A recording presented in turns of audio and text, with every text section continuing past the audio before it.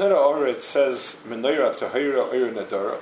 So one of the inyanim that we miss Avalon is the Menorah, and it's together with Lachem Aponim and so on. Then further down, much further down, there is almost at the end Ner Marav Kava. The Ner Maravi was extinguished. The Simchas Beis HaShe'eva. So first of all, it repeats again the union of Ner Marav is a Chelek of Menorah. It's one of the Neiros.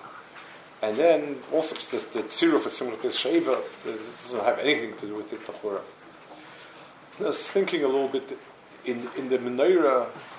You have the etzem ha'ara that the menorah gives, the oir that it gives, what it represents our Torah. It's a ha'ara. But the Ner Maravi, which has the kiyum of Tamid, as the Ner Maravi means that, so to speak, there's always a pilot light from where to take it from. In other words, Klal Yisrael has two inyanim. We have the oir, and then we have the oir has a makar where it always gets lit from. And that means no matter what happens to the neiros, there's always a place from where to draw from. So Simchas Beis HaShe'eva, the She'ivas HaMayim, was also from a place, from a Mayan, that was always.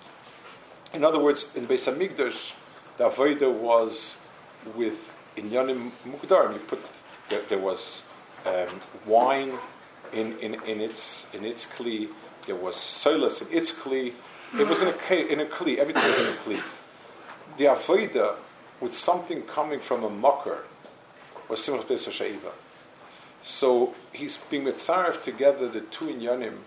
The kilu it was an indelible shirish. Everything else, whatever you brought in a kli, you finish doing it, it's gone.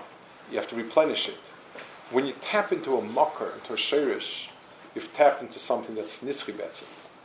So if Ner Maravi could be covered, and Simchas Beis HaShe'eva, it's like when a person has a pilot light on some sort of appliance. So if the light goes off, if a wind blew out the light under the pot, so say you click it again and it lights from the pilot light. But if the pilot light is gone, then you have no place for it to start from. So there's one kina, there's one nekuda on the lack of menorah and oir. Another one is the two inyanim in Beis Hamikdash that were mechuber to sort of an almost infinite beyond.